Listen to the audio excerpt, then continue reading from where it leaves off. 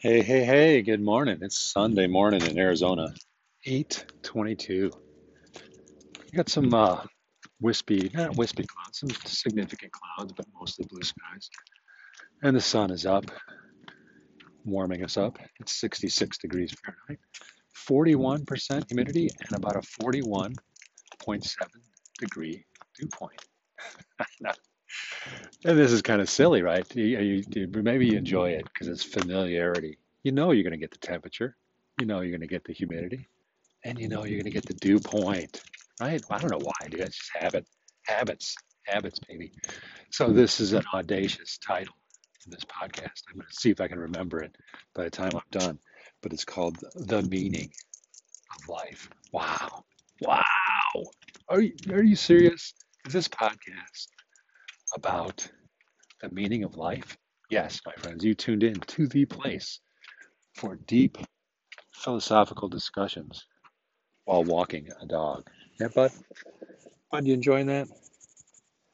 So appropriate, this title of this podcast, The Meaning of Life. I had an epiphany the last couple weeks, and it just came to fruition a bit this morning. And that is, the meaning of life changes. How often, I don't know about you, but I quite often have thought about the meaning of life as if there's one answer to that. And even if someone says, well, no, everybody has their own answer to the meaning of life, it's still just the simple question, what is the meaning of life or purpose, right? Purpose. And something, epiphany, so to speak, is is taking all the pressure off of that, right? Because if you say to yourself, well, wow, yeah, the meaning of life, yeah, my purpose, my why. What's your why? I think there's a Simon Sinek guy, very effective communicator, enjoyable. And I think he talks about the why and your purpose and stuff, right? And in these presentations, it's like, oh yeah, I got to find my why. I got to find my purpose. And that's where meaning is. People are lacking meaning in their lives. And but let's go this way. I think, and I'm thinking that we've made it out to be like this super serious, like deep, deep, important. It has to be a significant answer, right? I mean, and then reading Viktor Frankl, um, Man's Search for Meaning, the epiphany hit me. It's just a very simple statement that meaning, life's meaning changes. It changes during time, over time. And then I realized, well, holy cow, I think that's a much better way of looking at it. There is no one meaning in life. And and it's not that each of us have our own individual meanings, but even better, that we don't need to stress out on finding what is our unique meaning or purpose. Morning, Doug. It's a nice time of year. Nice. It's 66 degrees out. Nice, huh? What? How hot? Is it 86 today? Yeah, yeah. So there, I just had a little bit of meaning there. I I uh, I showed some interest in somebody else. See, that's my meaning. That's one of my meanings. It changes. So taking the pressure off the meaning of life. I've never heard anyone do that before. I never heard it. So maybe this is the first. This is the first. I mean, Viktor Frankl wrote it. Meaning changes, and then he has like three areas. He sets up a framework, right? And you know how I love frameworks, which is and one of my frameworks is sarcasm. Hey, I've got a sarcastic framework. Yeah, because I don't. And so I actually wrote down in my journal today. It's like I know Viktor Frankl's got a framework now. Three things you can find meaning in, right? And we'll talk about all three of them. But but I'm saying like, well, even if he only has like 90%, like there's probably a fourth or a fifth way of finding meaning in your life.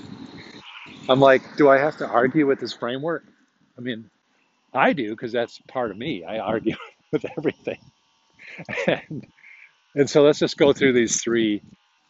Viktor Frankl, and if you don't know Viktor Frankl, he's I don't know how many millions of copies of his book he's sold, but I just read it for the first time, and it's like, or maybe I don't know if I read it 40 years ago. How do I know? I don't think I did. But that's the interesting thing about books too. So he indirectly offers a transformation, which is how to find meaning. And he says you'll find it in these three areas. So first is by I should probably just read them directly because let's see if the technology. I thought to myself like, can I get the technology to work that fantastically that um, I can actually look up the exact quote while I'm walking the dog? I mean, I'm pushing my technology capabilities here quite a bit. But in my Kindle um, is working while I'm podcasting. So if I go back to the most recent page, um, he said, "Yeah, I got it. So this is gonna be good." I'm at the gate. So not only I have the electronics technology to deal with, I have to deal with this old technology, which is a gate to get out onto the street where Bud wants to go for his walk. Now Bud is free. So I'm um, working on the, the deal. Here it is. So the exact quote. Thus far, we have shown that the meaning of life always changes. So he's already proven that somehow that the meaning of life changes. Just I like accepting that. The meaning of life changes. I'm walking my dog. Part of my meaning in life was to say hi to Doug. Wow, take the pressure off. Be kind. There's some good meaning in just doing simple things, right? So, thus far, we have shown that the meaning of life always changes. Take the pressure off, people, but that it never ceases to be. So, there's always, that's a bit deep thought. So, he's got this logotherapy, he calls it. We discover this meaning in life in three different ways. One, by creating a work or doing a deed.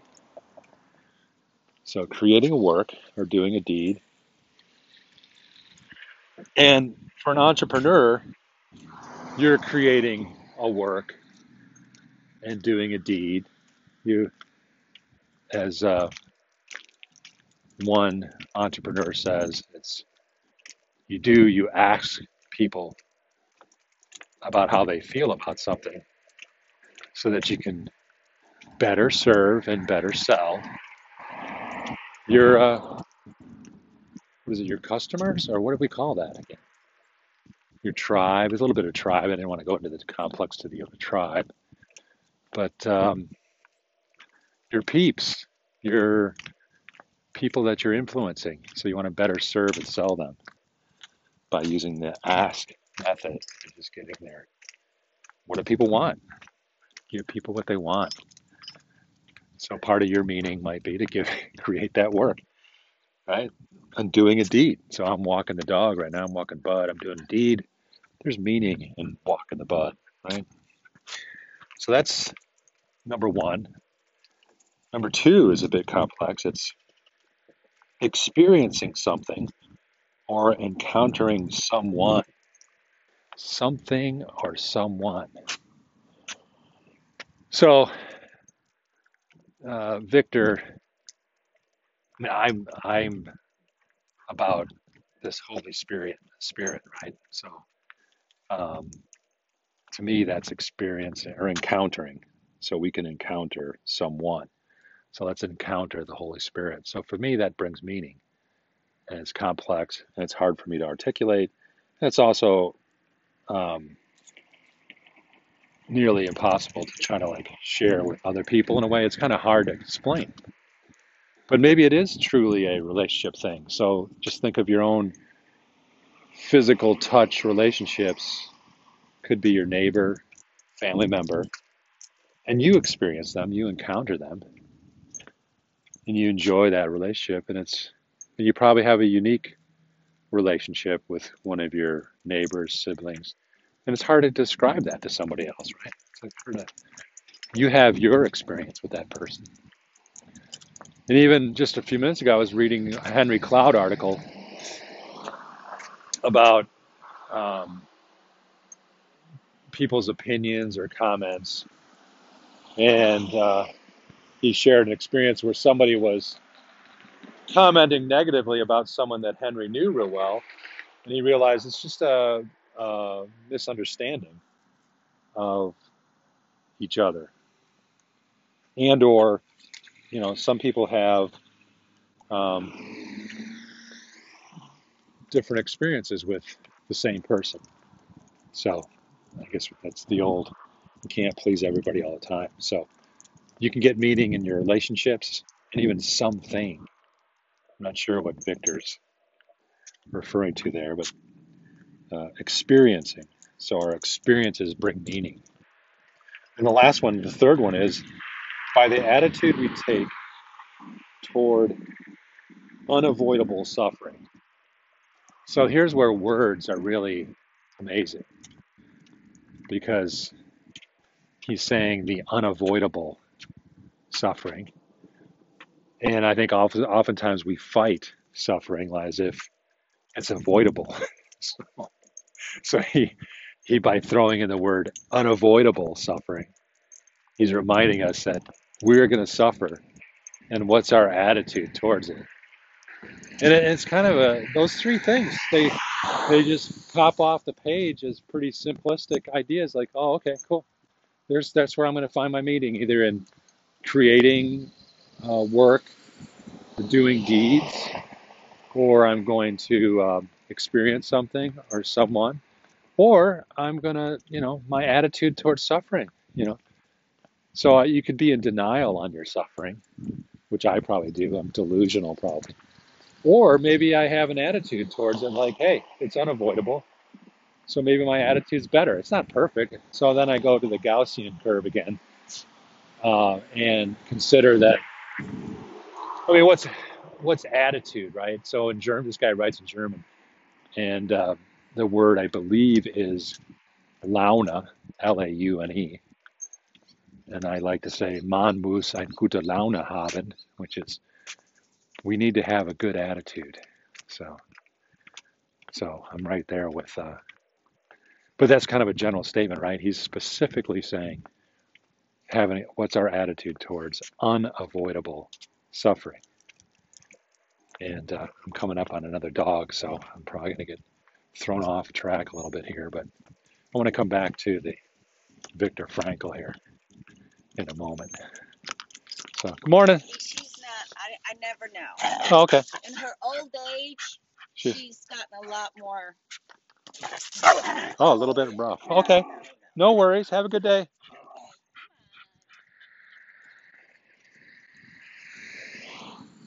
So we have leashes to hold these dogs back. Right, bud? You want to go across now, bud?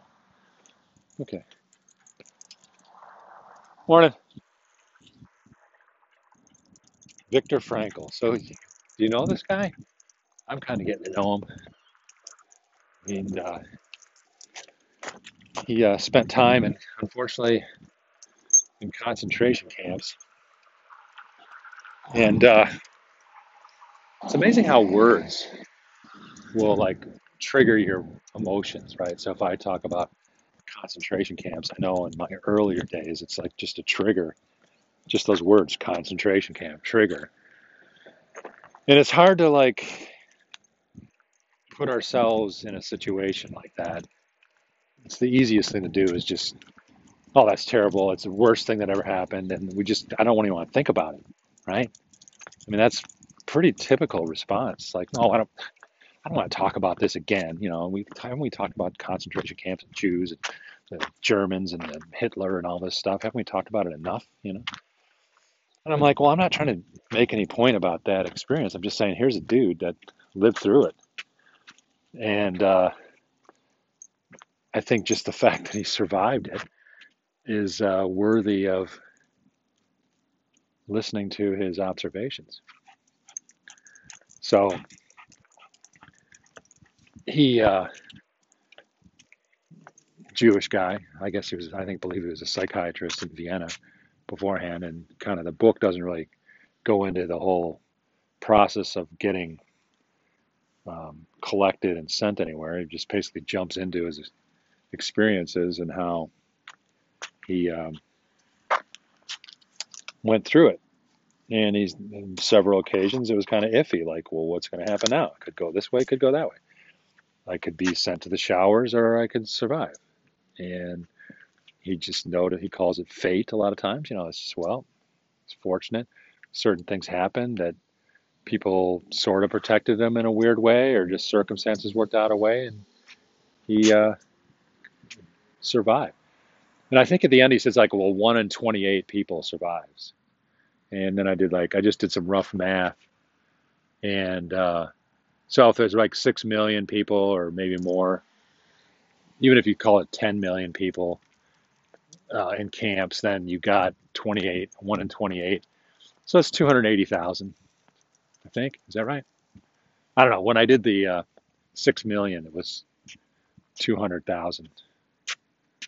So 200,000 survivors who, can you imagine just facing death every day? Like, I just can't imagine it. It's like you, yeah, and you're helpless. You can't, basically, if your frustration level could increase and you'd want to escape or get out because you think, and it's a mental challenge. I mean, the people, I just can't imagine. And he did it for like 2 or 3 years, survival or something. It's just every day waking up, and it doesn't even go into the details. Like, some people will go into the details of like what it does with their body. They're not getting enough food, and then they go like, "Well, I'm only getting 500 calories a day with this piece of bread," and he just kind of he's not he's shares his experience, and that finding meaning for him is the conclusion that he somehow found meaning every day, even though he was in this oppressive environment. So it's kind of hard to explain in a podcast and talk about. So if you haven't read that book, or maybe you have and you want to go back and look at it again, those three characteristics of finding meaning are helpful. And really, the number one thing is that meaning changes throughout life. So take the pressure off yourself of like finding, and I have to, I'm speaking to myself here, finding like what is the one meaning to life, or your calling, your purpose. And it can change. Why not? Why shouldn't it? Why can't we allow it to change? And maybe, quote unquote, some people will say, "Oh, well, it's just evolving. It was there the whole time." And, oh yeah, your sole purpose, which is, that's a term. It's a book now. I'm sure it's valid and good. But I just wondered if the theme of even that book is your sole purpose, if it sets you up for failure almost, that, oh, you've got to have only one purpose, and you got to go find it. You got to go through these routines to find it, which is okay. All right, I'm getting it. But to me, I prefer well, your sole purpose can change. And so instead of putting my effort into finding what that one calling is and that one purpose, why don't we all lighten up and think of those micro purposes? I guess I would say I'm into that microaggression, right? Microaggression, micro harmony, micro loving. And I think you can feel it. Like right now, you're listening to this podcast, and if you're, whatever you're doing the laundry, driving a car, just, this is going to be over in 10 minutes or so, or 15 minutes, whatever, depending on, it could be over in 20 minutes or 10 minutes, depending on what speed you play this back at. So I got about 15 minutes to walk Bud. So that's how long the podcast is. Yeah, I let the dog do everything. I let the dog show me where to go. I don't really walk the dog. Bud walks me, So here we are down a different street. There's a little dog up here. Maybe he smelled this little dog. So we'll come back to the micro in a moment. Morning. Friendly. You got two. You got your hands full there. Yeah, there. This one's scared of everything. Yeah. All right. All right, Chloe, we have to hurry. I have one more at home I have to take out. Oh, okay. You can't do three at a time, huh? No, the big one is he's just a year old, so he's still too puppish. He needs more attention, to keep him straight and behave. He's happy though, but this one here, she tried to discipline him all the time, so and he's, 10 times as big it seems like, so Okay. hard. All right. Have a good one. Yeah, you too. Yeah, I heard a little accent there in the gentleman's voice. But I refrained, somehow magically I refrained from getting excited and going like, oh, where are you from? Yeah, wow, cool, man. And he had like an orange, it was kind of strange, an orange NASA shirt on, and then a London hat. So I guess a lot of us like to wear stuff, images, but yeah, that can go a lot of places. So I went back to the micro. So you're listening to the podcast. We're on to the meaning. The title of this baby is the meaning of life. So we're taking the pressure off people, off of purpose, off of why. What's your why? Let's take the pressure off. Let's think of it as changing, right? I mean, it's nice to have a general direction that we're going, but think about integrating everything in your life, which is to me is the spirit, walking in the spirit. So it's like an all-encompassing integration of gratitude as well for thankfulness, the attitude towards the unavoidable suffering. So depending on how persnickety you are, which I think I'm pretty persnickety, your child in the back seat could be, flipping around in the chair and crying and whining, and that can be annoying. And you might think of that as some unavoidable suffering. So you could have an attitude towards that, right? It's like, okay, that's life.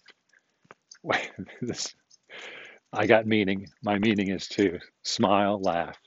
And even if you smile and look in your child's eyes or having an encounter with somebody and you just give them your full attention, people just won't get it.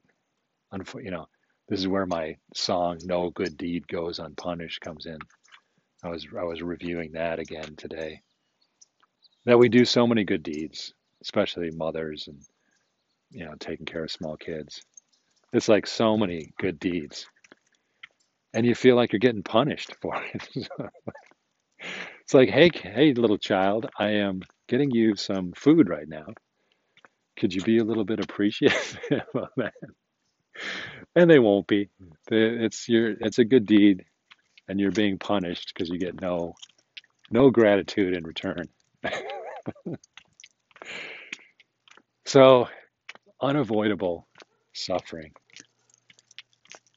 So what's it all about? It's Sunday morning. I need to go to the gym here in a while. I like football, but that's kind of silly. But it's a kind of Sunday morning. Still disappointed a bit not knowing the future, but I'd like to have some kind of side hustle. Side hustle. If you have a job, is it really a side hustle, or which one's the side hustle? Maybe the job is the side hustle, and the side hustle is the real thing. I don't know, but that's the direction I'm going. I do like that. Words are helpful. Side hustle is a helpful concept. Trolling.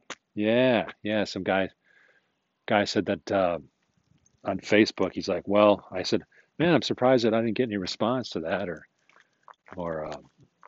nobody really thought that was funny or something. I was kind of like making a joke on Facebook, and so I wrote the original poster. And I said, so hey, um, did you get a coffee machine? It was about coffee machines, and I I don't know if it's sarcastically or whatever, but he's like, "Is any of you coffee snobs out there?" And I was responding with, "Well, I'm not a, I don't like to say I'm a coffee snob. How about coffee informed? How about I'm informed about coffee? How's that?" So, and I didn't even go into, I didn't even mention my 20-year family history with the 20-year experience of fine German roasted coffee with the secret German persnickety attention to detail roasting that goes on in Linsengericht, Deutschland. That Angela Merkel drinks the coffee, Angela Merkel. I've had the same roasted coffee that Angela Merkel drinks. So, so that would be snobbery, wouldn't it? Would that be a bit snobbery? I guess that would be snobbery. I just call it being informed. I'm informed. So when I was in Germany this summer, the roasters had one of these really fancy um, espresso machines. So espresso machines are, that's kind of a vague term, but I mean they go from, probably can get one for $100, but it may not be very good. And then you may get $1,000 one, and you might get a $2,000 one. Oh, maybe 5,000 for the home, right? But these guys, since that's their business, they roast 140,000 pounds of coffee a year and sell it to specialty shops in the Frankfurt area. They are in the business, so they kind of need to have the best equipment. So they happen to have this $27,000 coffee machine, which actually costs more than my Mercedes Benz. so, so I kind of get a kick out of that. Yeah, it's Italian made. I think it's San Remo. So I found it on Amazon. You can buy one on Amazon if you want. San Remo. And $27,000. That's for a 3 group. You could save money by getting a 2 group, which for home use, you probably only need 1 group. And group is just the number of um, coffees you can make simultaneously. So the difference with espresso coffee, if you're not, I know some of my listeners have actually worked at Starbucks, so they probably appreciate the details. Um, but the espresso coffee, when you make a latte, mocha, cappuccino, it all starts with a shot of espresso. And the espresso process is pressurized water through the finely ground beans. So you actually should be grinding the beans in a finer, powdery condition. And then there's a whole barista process of tamping it down and getting it in the machine. But your machine, if it really controls the pressure and temperature of the water well, then that determines the quality of the brew, so to speak, right? So in informed, we're not going to use coffee schnob anymore. We're just going to say we're going to make that nicer, more positive terminology. We're going to call it coffee informed. So the coffee informed world talks about the crema, the crema. So if you just did a shot, and most people go into Starbucks, you don't ever see the crema because it's dumped in a cup and mixed with milk and things. So you don't really see it. But a barista or somebody that's pouring espresso shots. So if you want to have fun, just go in and order an espresso. That's what my first experience with espresso were these French guys, and they would go get espresso shots at a restaurant because basically the machines are expensive, whether it's $1,000 or $2,000 or in this case $27,000. But it comes with an app. You can you can use your phone app to finally dial in on your crema or whatever, right?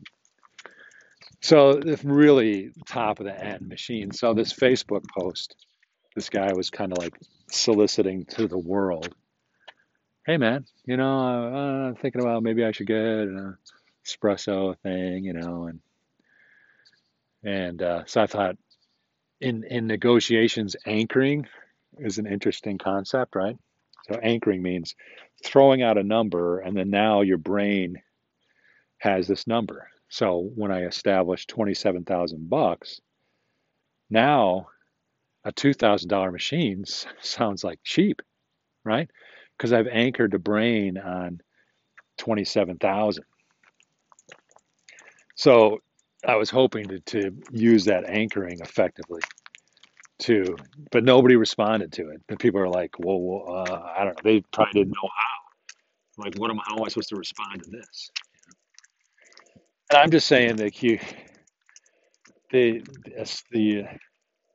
espressos machines, there's a reason why it's 27,000. There's a reason why some people would buy it. Three group, that's a nice little restaurant. So if you're cranking through a lot of coffees, you know, and buying a $27,000 machine, that's just part of the cost of doing business. And if you decided to choose the San Remo one as opposed to Maserati or whatever these other Italian machines are, it's your choice. Maybe you spend 10,000, maybe you spend 8. I'm just saying, top of the line looks like it's 27,000, and you can probably spend more than that too. If you want it. This one's available on Amazon. So that gets almost to the point of like, do they really stock these things, or do they build them to order? So when things get real expensive, they tend to build to order. But maybe they stock 10, or maybe they know the demand is like 2 a month or something. Whatever. I didn't want to go off too much on that. But I was talking about trolling, right? So his comment to me was, oh, well, people can't tell if you're just trolling. And I'm like, I really have an issue with trolling term because I really don't know what I just don't have a grip on it. And in the meaning of life way, I'm kind of like, well, who cares? Do I really need to know? And do I care if someone thinks I'm a troll, right? And I mean, because that's basically what I did is I took offense, like, oh, well, so nobody's commenting because everybody thinks I'm a troll, you know? I mean, and I went into the philosophy of with myself. I'm thinking about it. I'm thinking about, well, I never thought of Facebook as being the place for trolling because to me, the number one troll place is Twitter, right?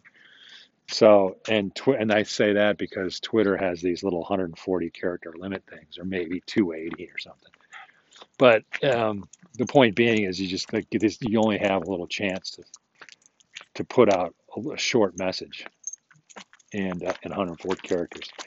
So it's fraught with.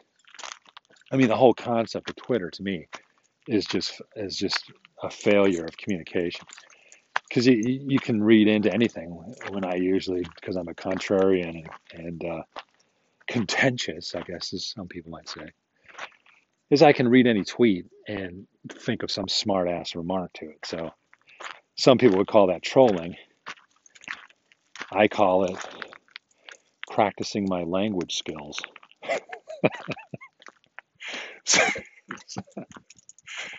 So and then and I know I'm sure a lot of people don't agree with me. Like I'm in the like an extreme. I'm an extremist. I'm like way out on the Gaussian curve on this one, my friends.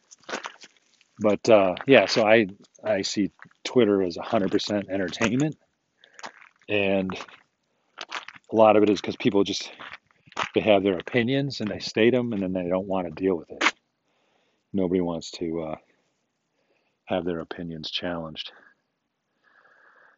So yeah, so Twitter is kind of like to me. I've decided it's the electronic version of the bathroom stall. Like you don't really want to be on Twitter. It's very analogous, really. Yeah, but it's sort of addicting, right? And plus, you have to go to the bathroom every day, pretty much, anyways. So you're going to find yourself in a stall, and then people are going to write crap on the stall. and you're going to look at it and you go, well, that's funny or that's stupid or something. And sometimes you may want to respond to that bathroom stall comment, you know. And and quite literally, I call a lot of these self-promoting tweets, which are celebrities or they have a following, right? You have a following on Twitter, which I care less about right now. So, because I have to, my message is so edgy, and some, it seems to me it's edgy, and I know I'm going to piss people off. Right, I already do know I'm pissing people off. So, what does that mean? I mean, do I get comfortable with that? So, some of these purposes of these podcasts, or the meaning of life on these podcasts, is for me because it changes, is just talking through rejection, like how my ideas are not popular, or I don't know. I don't know if they're popular or not, but I just Twitter. So I call them tweet turds. In fact, I think somebody already used it as a hashtag. It's basically a guy self-promoting, author, thought leader, right? Puts out some tweet, and I look at it and I go, well, that could be interpreted one way or another. And I'm like, well, if I interpret it this way, it's really kind of dumb.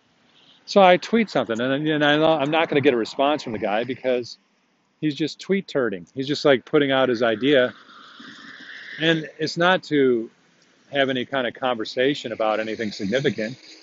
It's just the guy's tweeting his opinion, and I don't know if it's because his followers want to hear his opinion, but I'm not the only one that comments on Twitter, right? I mean, especially if Trump or somebody like big time tweets something, you'll get hundreds of responses, literally hundreds of people, and then they'll start arguments within the tweets. But the original poster, they put their turd out there, and now everybody's, they put it in a bag, they started it on fire, rang the doorbell, and now we're all, stomping on this, the paper bag on fire. It's a tweet turd, Twitter turd, right? That's my framework of Twitter. Okay. Now, not everyone agrees with me, right? Because I mean, I can frame it that way and say that's the way it is. Because I and someone, I mean, honestly, what I'm trying to do is reduce my Twitter uh, time. But I literally, the other connection is I literally will go sit in a stall, and because it's on my phone, I can look at tweets. And so instead of spending like 2 minutes doing my business, so maybe it takes four. So I invested 2 more minutes of time to express my thoughts on Twitter. And I usually get nothing back in return. And I usually get called, oh, you're just a troll. You're an internet troll. So I have my opinion that basically everybody on Twitter is a troll. So they don't think they're a troll, right? They like, oh no, I'm an author of this sophisticated book, and I'm a thought leader. I'm a thought leader, my friends, and because I'm a thought leader, I'm going to tweet this thought that just came to my mind. This is so significant, so I'm going to tweet this. So there it is, and it goes out, and that's it. They feel like I've done my duty. I have, as a representative of the thought leaders, which are really, if you look at it, it's basically, yeah, you're a thought leader. That's great. You know what you're a thought leader of? Yourself. A thought leader of one. How's because I'm such a pain in the ass. You're a thought leader of one, my friend. You may have sold 1 million books. You may be on TV. You may have a weekly program or do something. You have a big following. You have a platform. Oh, yeah. Yeah.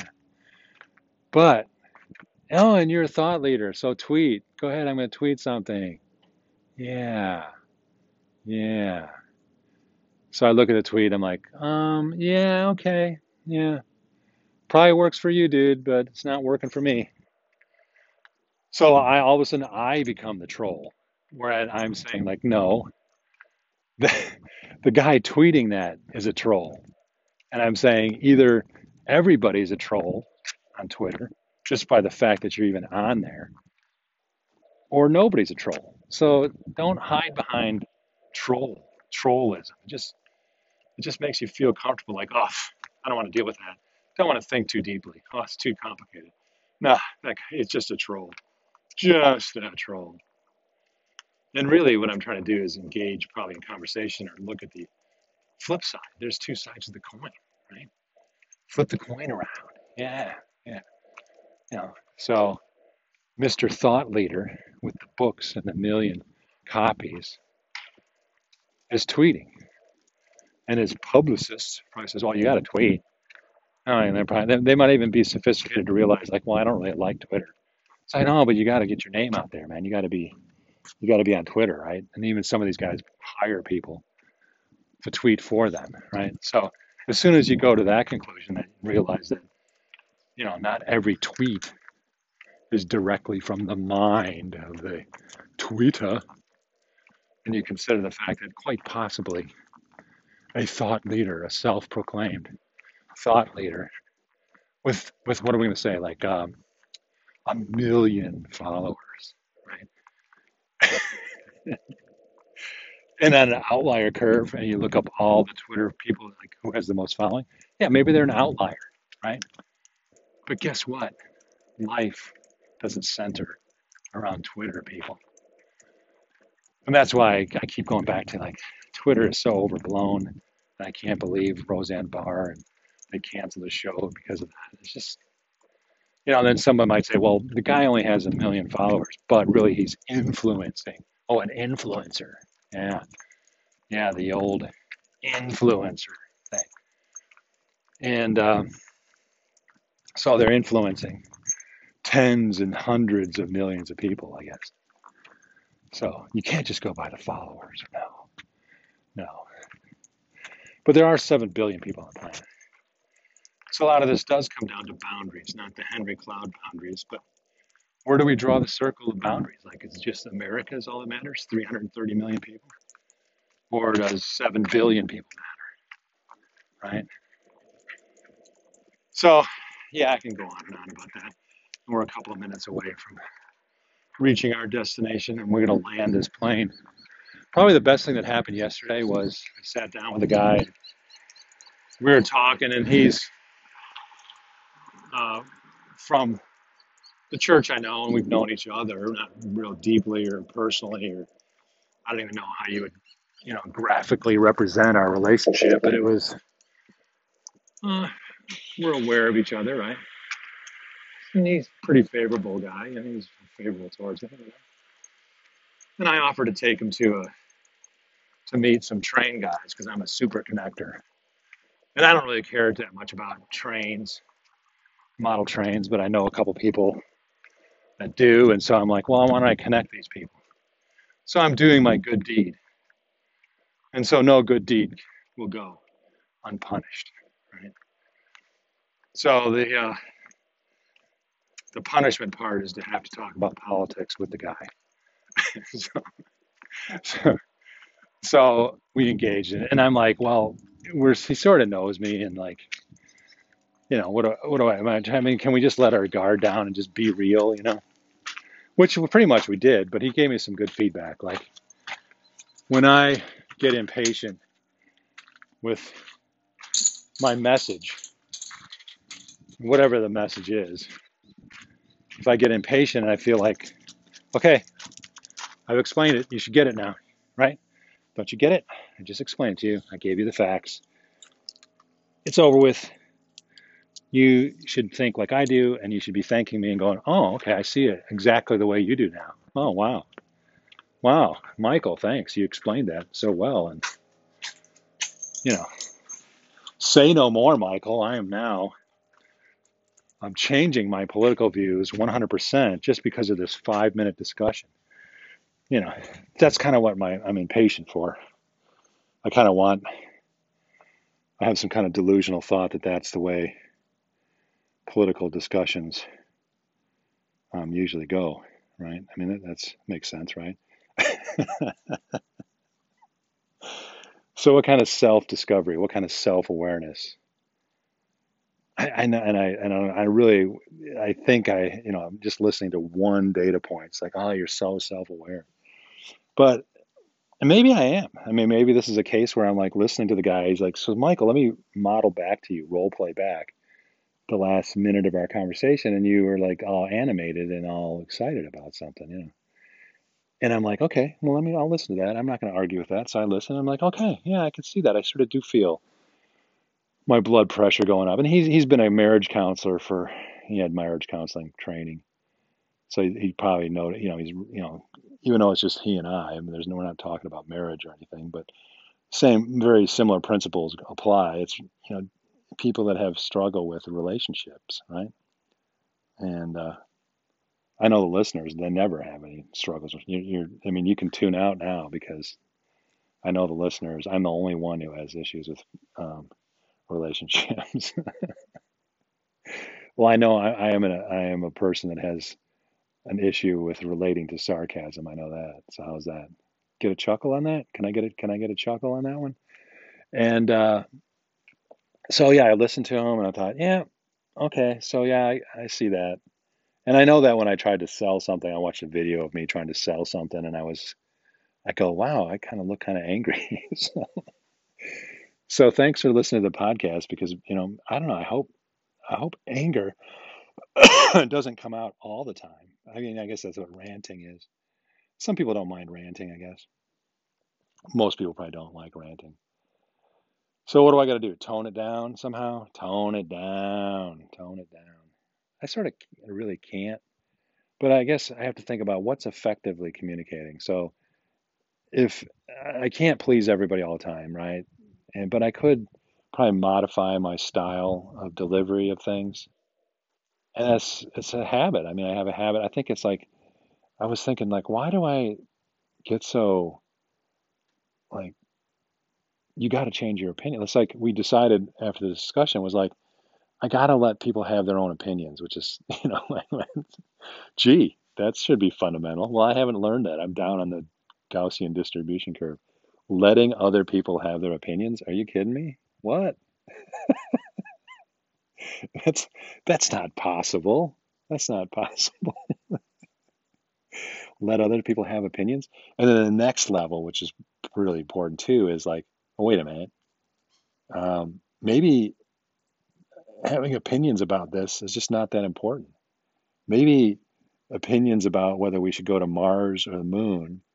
And in this case, I know I'm just using that as an example, like, oh, we really got next thing we got to do is we got to go to Mars. Or the other opinion is like, oh, no, no, no. The next thing we got to do is we got to go to the moon, right? So there's a couple of different opinions on that, right? And I use that just to take the emotion out of it, out of the discussion. But then I think like, okay, well, what does this have to do with me? I'm not um, working for either one of those companies. I don't have a relationship with either one of the leaders of the two different organizations, and I have no skin in the game, right? So skin in the game, complex terminology, because in some way, some metaphysical way, you can say that we all have skin in the game with everything, right? Because we're all part of the universe, as some people say. And I kind of chuckle at that, but there's an element of truth to that because God is so big. Even the Judeo-Christian God is massive, and really, the Judeo-Christian God says that he can shut it all down at any instance. He can snap his fingers and go, "Oh, I'm done with this." Boom, psh, gone. So we are all part of the universe, even in a Judeo-Christian. So it's not a choice of like, is Judeo-Christian, Judaism, Christianity, God the same as the Hindu or blah blah blah God. I'm like, well, no, the Judeo-Christian God can still be the real thing that's done the most to really communicate accurately about himself and makes a lot of sense. And we can say even the Hindu, these other religions, they share elements of truth, but they're missing some key features or whatever. But it's not even worth arguing about. So like what that might be worth arguing about, but going to the moon and going to Mars, which one should we do? Different opinions. But I'm saying, is it really that important? So if we spend 5 minutes arguing about whether we should go to the Mars or Moon, and neither one of us we have zero input into any of those decisions, we will be affected by them, right? So there's no doubt that we are impacted if the moon wins out and there's all of a sudden there's 10,000, 20,000 people living on the moon, 10 years before anybody's living on Mars. Well, then we'd say, like, well, see, I was right, man. I told you we should have gone to the moon. But it's kind of bogus, right? It's after the fact. So we got to live in the moment. It comes back to the meaning of life. So I better close on that because this was a good podcast for me, hopefully for you. The meaning of life changes, my friends. It's 2019. It's November, what are we, 10th? Tomorrow is the Elf to Elfta. Hopefully, I'll have an Elf to Alpha podcast for you tomorrow, and I'll explain that. But it's November 10th today, and there'll be an Elf to Alpha podcast tomorrow. And but meaning of life, yeah, it is. It changes for you personally, and it is different for every human. But it's not fixed for every human. That's the big takeaway for me, is that you can have multiple meanings to life throughout your life, and what that does is it helps my brain, and hopefully it helps your mind go, wait a minute, I'm listening to this podcast. It's going to end in like a minute, and I'm going to go on and do something else next. I'm going to go on and do who knows what. Whatever you're doing, that embrace whatever it is whatever mundane thing it is. Making coffee, making dinner, going shopping, picking up kids at school, going to the dentist, whatever you're doing, let that be your meaning and embrace it in a moment. And that is in some ways another description of what walking in the Spirit means, walking in the Spirit of God that Jesus said what we're going to have. And my brain is already going on to a diatribe about how the organized religion is codifying our belief systems to an extent that we lose the living God idea. So, just for last little punchy line was Jesus said, I came that they might have life and have it abundantly, right? And it seems that the organized church has changed that to, I have come that they might have theology, and a systematic theology at that. So it's like we, we've taken, we're again looking at the tree in this huge forest of beauty and amazement, freedom, and we walk around looking at tree trunks and analyzing the bark. Okay, so give yourself a hand for making it through this course on the meaning of life, and yeah, go ahead and share it with others that might need a little encouragement. So, all right, grace, peace, and mercy, everybody. Bye.